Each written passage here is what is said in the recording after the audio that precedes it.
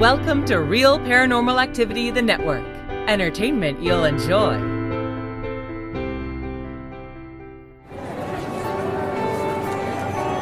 You are listening to an RPA production where people gather.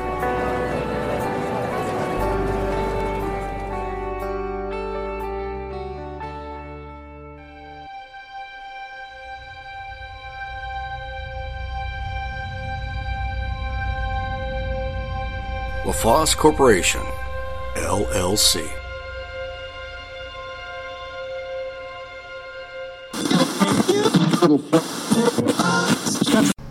Hello everybody, and welcome to Terry's Mysterious Moments. This is season 6, so sit back and enjoy. Listen to some stories of the weird, of the odd, of the strange and unusual. Some ghost stories, some cryptid stories, some just strange stuff. Again, welcome to season 6. Enjoy.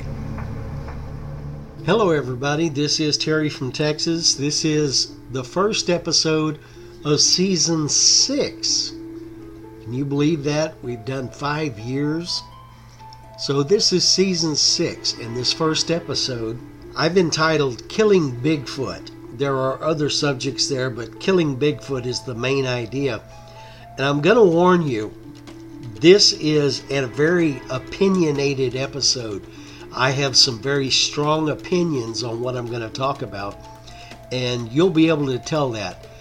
And I hope I don't offend anybody. I hope I make you think. How smug are we as humans to think that we are the most important creatures on Earth?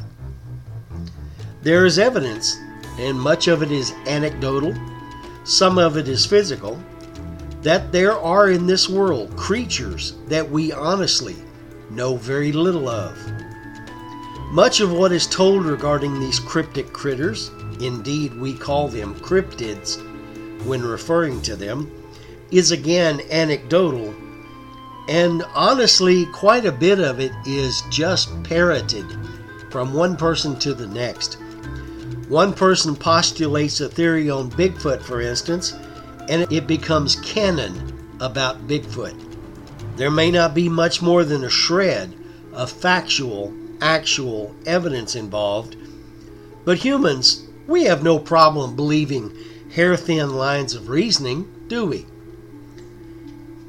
There are a number of thought groups regarding Bigfoot. For instance, he is shy. He is afraid of people. He is aggressive when approached on his own territory. Or he may be trying to get in contact with us, and he only communicates in wood knocks, rock banging, or hoops and howls. Then, looking at the dark side of human thought, there are those that have a thought that, in paraphrase, says, the only good Bigfoot is a dead Bigfoot. This is a story about that line of thought. In 2010, a young man named Justin Smeha reported, and rather self-righteously in my opinion, that he had shot 2 Bigfoots, an adult, possibly a female, and a juvenile, killing them both. He admits to feeling shame at the killings, and he says he felt he had done wrong. I tend to agree. His reason for shooting them? Because, he said, they didn't belong here.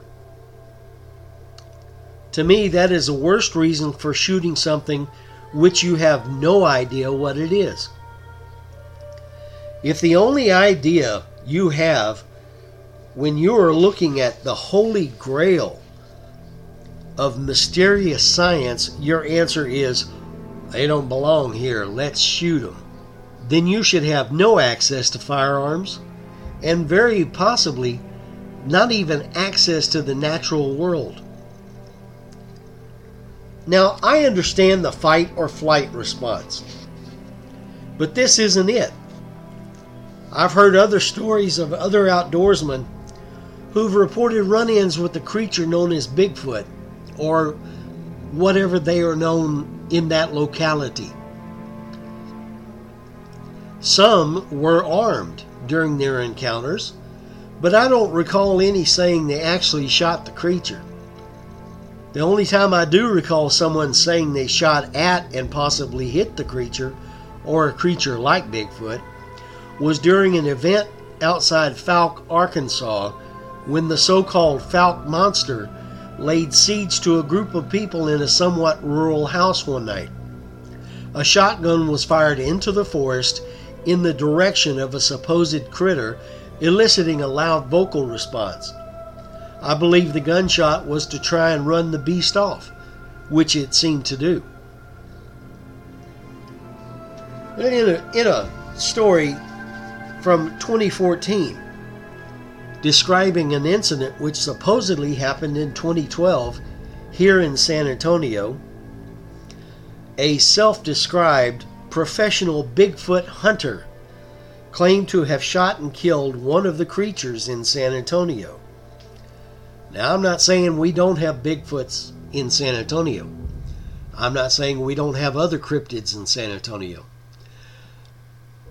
I hesitate to say yes we do, but I've never seen them, so I can't say we do.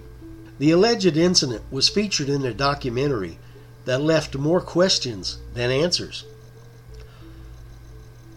Rick Dyer finally released pictures of the so-called Bigfoot that he had shot. Bigfoot is 100% real. There's no question about that, Dyer said.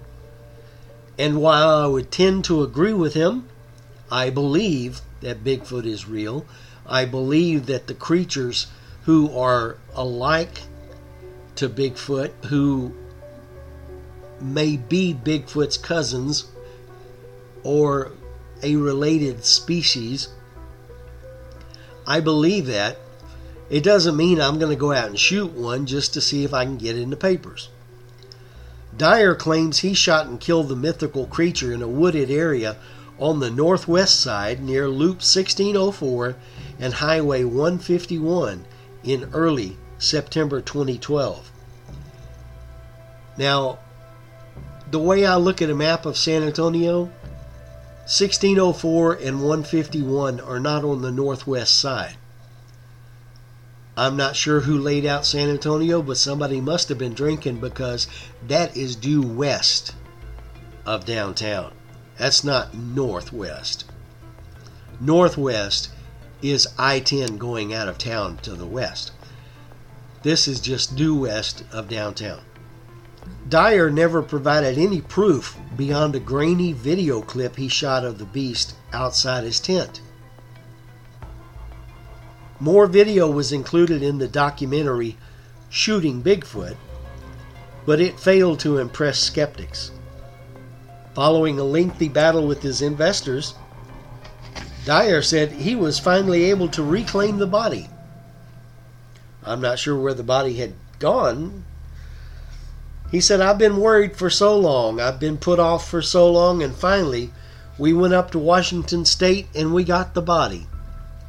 Dyer said, "Every test that you can possibly imagine was performed on this body, from DNA tests to 3D optical scans to body scans. It's the real deal. It's Bigfoot, and Bigfoot's here, and I shot it, and now I'm proving it to the world." Dyer has let more than 100 people see this body up close and recorded their reactions. We wanted to get people's reactions, make them believers, and we did it to over 130 people. They did it all right. Dyer said, "We definitely made them believers." Maybe, maybe not. Despite a history of past Bigfoot hoaxes, such as August 12th of 2008, Matthew Whitten and Dyer released a press release and went on Steve Cole's radio show, Squatch Detective, to announce they had a dead Bigfoot body in their possession. After initially leaking grainy footage that showed Bigfoot, they presented the carcass encased in a block of ice at a conference that was only open to the press. The two announced they had found the 7-foot 7-inch, 500-pound creature while hiking in the North Georgia mountains in June. They also stated that they had spotted about 3 other similar creatures after making the discovery. According to Dyer, it took them a day and a half with 6 men to carry out the Bigfoot, all the while being followed by other Bigfoot creatures. A man named Tom Biscardi joined Witten and Dyer for the news conference, stating, "Last weekend, I touched it. I measured its feet. I felt its intestines and lauded its authenticity. As it thawed, however, the claim began to unravel as a giant hoax." Jerry Perino, owner of internet Halloween costumer retailer TheHorrorDome.com, said that the costume definitely looks like our costume after viewing photos of Dyer's Bigfoot. On further inspection, it was confirmed that the corpse was in fact a costume stuffed with possum roadkill, entrails, and slaughterhouse leftovers. National Geographic called the hoax a short-lived one, as the whole affair lasted only a few days. Upon being exposed, Dyer said that an unnamed government agency confiscated the real Bigfoot body and, believing that he needed to produce something, fabricated the hoax. But Dyer insists that he's not fooling around this time. "Yeah, fool me once, shame on me. Fool me twice, shame on you." Isn't that how the saying goes?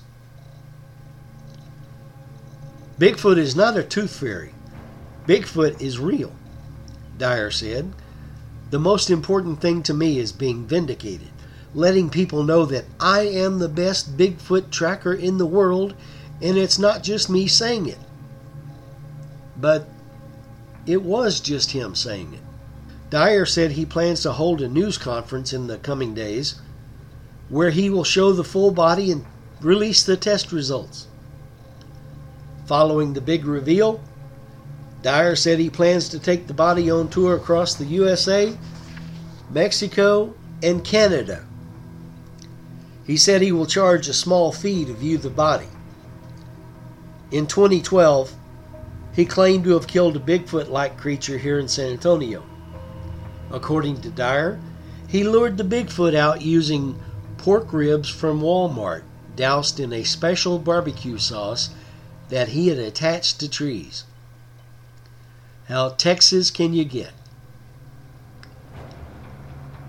Of the experience, he told Esquire magazine, "We nailed them all around the trees, and then that night we heard Bigfoot come back. I chased him down in the middle of the night. I shot him once. He ran. I shot him again." How noble. It sounds like a prison break from one of those old prison movies way back. He claimed that an unnamed university in Washington state had tested the creature's DNA and told Dyer that it was an unknown species. Dyer's accomplice and self-proclaimed Bigfoot skeptic Alan Islib, or Muskie Allen of Wauconda, Illinois, claimed to have inspected Dyer's Bigfoot in Las Vegas in February of 2013 and proclaimed it to be the real thing. This claim resulted in many people getting sucked into Dyer's scam. Dyer called the creature Hank and started touring the body around the United States, charging people to view it. To view the body, which lay beneath plexiglass in a wooden coffin, adults were charged $10 and children were charged $5. The sold-out tour eventually pulled in close to $500,000. Thus the gullibility of us humans. Of the creature, Dyer stated DNA sequencing, scans, autopsy, everything you can imagine, it has been done. Some in the media endorsed Dyer. Some didn't. Critics soon pointed out that Dyer had pulled off a previous Bigfoot hoax in 2008 and called for Dyer to release more open testing. Throughout the course of the hoax, though, Dyer repeatedly slandered anyone who openly spoke up against him. Many suggested this tactic was just more proof that Dyer was hoaxing again. And they use the word hoaxing, I think, as a replacement for the word, lying? Professor Don Jeffrey Meldrum at the Department of Anthropology at Idaho State University stated, "The thing has clearly been fabricated to depict a specimen that has been dissected. It smacks of images of alien autopsy," referring to the revealed hoax of the alien being autopsied at Area 51. Responding to the controversy, team members working with Dyer on the Turing and Bigfoot projects overall confronted Dyer. Andrew Clacy, a spokesman for the project, wrote, "I confronted Mr. Dyer in Daytona on my suspicions of authenticity, and he admitted to me personally that the body of Hank was not a real body, but rather a construct of a company from Washington State, which was paid for by Rick Dyer. I am available and willing to cooperate with any federal or state law enforcement investigations should they arise." And then Clacy immediately flew back to Australia and abandoned both the project and Dyer. With his crew bailing out, Dyer announced on his Facebook page that Hank was indeed a fake. Chris Russell of Twisted Toy Box in Washington admitted he had manufactured Hank at Dyer's request using latex, foam, and camel hair. Dyer had told Russell the prop was for a movie about killing Bigfoot that he was shooting, and that he also wanted a baby Bigfoot and a female to be created. Russell started receiving threatening phone calls, emails, and other contact for making the prop, and so decided against making the rest of the Bigfoot family. Russell stated, "I was asked to make the prop look like a poorly made, old, and rotten taxidermy prop that had not been preserved correctly." Dyer did send photos and drawings taken from the internet and asked for certain features to be replicated. Dyer maintains that he actually does have the body of a real Bigfoot that he shot and killed, but cannot produce it. That speaks to me in a way that says he has it, but he don't have it. On his Facebook page, Dyer posted, "From this moment on, I will speak the truth. No more lies, tall tales, or wild goose chases to mess with the haters. I never treated anyone bad. I'm a joker. I play around. That's just me. Coming clean about everything is necessary for a new start," said the great hoaxer in March of 2014. Benjamin Radford, a deputy editor of skeptic magazine The Skeptical Inquirer, stated, "If Bigfoot researchers wish to be taken seriously, they could start by cleaning their own house. The biggest threat to their credibility is not skeptics or a ridiculing public, but instead those who provide an endless stream of bogus claims and evidence." In 2013, Dyer was one of 4 Bigfoot hunters who participated in the documentary Shooting Bigfoot, America's Monster Hunters. Could it honestly have been called a documentary, or was it a mockumentary? You know, in the realm of the weird, there are stories of alien creatures, seemingly, who attacked humans, who then fought back with firearms. The case of the Kelly Hopkinsville incident in 1955 in Kentucky is one that stands out. The Kelly Hopkinsville encounter, also known as Hopkinsville Goblins case, or the Kelly Green Men case, was a claimed close encounter with extraterrestrial beings in 1955 near Kelly and Hopkinsville in Christian County, Kentucky, in the United States. Ufologists regard it as one of the most significant and well-documented cases in the history of UFO incidents, while skeptics say the reports were due to the effects of excitement. and misidentification of natural phenomena such as meteors and owls. That's right, OWLS, owls. The United States Air Force classified the alleged incident as a hoax in the Project Blue Book files, which is not exactly a sterling example of dismissal. On the evening of August 21st, 1955, 5 adults and 7 children arrived at the Hopkinsville police station, stating that small alien creatures from a spaceship were attacking their farmhouse, and they had been holding them off with gunfire for nearly 4 hours. 2 of the adults, Elmer Sutton and Billy Ray Taylor, claimed that they had been shooting at 12 to 15 short, dark figures who repeatedly popped up at the doorway or peered in the windows. Concerned about a possible gun battle between local citizens, 4 city policemen, 5 state troopers, 3 deputy sheriffs, and 4 military police from the nearby U.S. Army base of Fort Campbell drove to the Sutton farmhouse located near the town of Kelly in Christian County. Their search yielded nothing apart from evidence of gunfire and holes in windows and door screens made by firearms. Apparently, all projectiles were going out from the house. Residents of the farmhouse included Glennie Langford, her children Lonnie, Charlton, and Mary, 2 sons from a previous marriage, Elmer Lucky Sutton and John Charlie J.C. Sutton, and their respective wives, Vera and Aileen. Aileen's brother, O.P. Baker, and Billy Ray Taylor and his wife, June. Both the Taylors, Lucky and Vera Sutton, were reportedly itinerant carnival workers that were visiting the farmhouse. The next day, neighbors told 2 officers that the families had packed up and left after claiming the creatures had returned about 3:30 in the morning. The Kelly Hopkinsville sighting is at the origin of the popularization of the words little green men. Prior to this sighting, flying saucer occupants were called little men. Little green men were limited to the science fiction culture, in particular Mack Reynolds' The Case of the Little Green Men in 1951, and in Frederick Brown's Martians Go Home, 1955.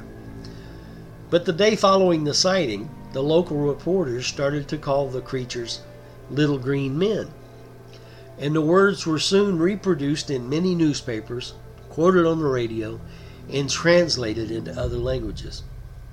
There was no evidence of dead little green men at the residence. In this case, the use of firearms to ward off an attack is understandable. As a person who is a gun enthusiast, although health issues keep me from engaging in target shooting and a lack of desire to kill animals keeps me from engaging in hunting, I think that too many unstable people have a too easy access to guns. Now, off my soapbox. Do I think people confronting an unknown critter don't have the right to defend themselves? Here in Texas, I use the term AHN, which means, oh, hell no. Defend away. Do I think people confronted by an unknown critter with an unknown agenda have the right to just gun them down because they don't belong here? Again, and with even more feeling. Oh, hell no. I like to think if I walked out on my front porch and came face to face with a Bigfoot, an alien, or some other critter, well, after losing control of my bodily functions, I honestly don't know what I would do. What would you do if confronted by a scary cryptid or a genuinely spindly alien? That's all for this week. Be back with us next week for another story or two. Have a good week, everybody.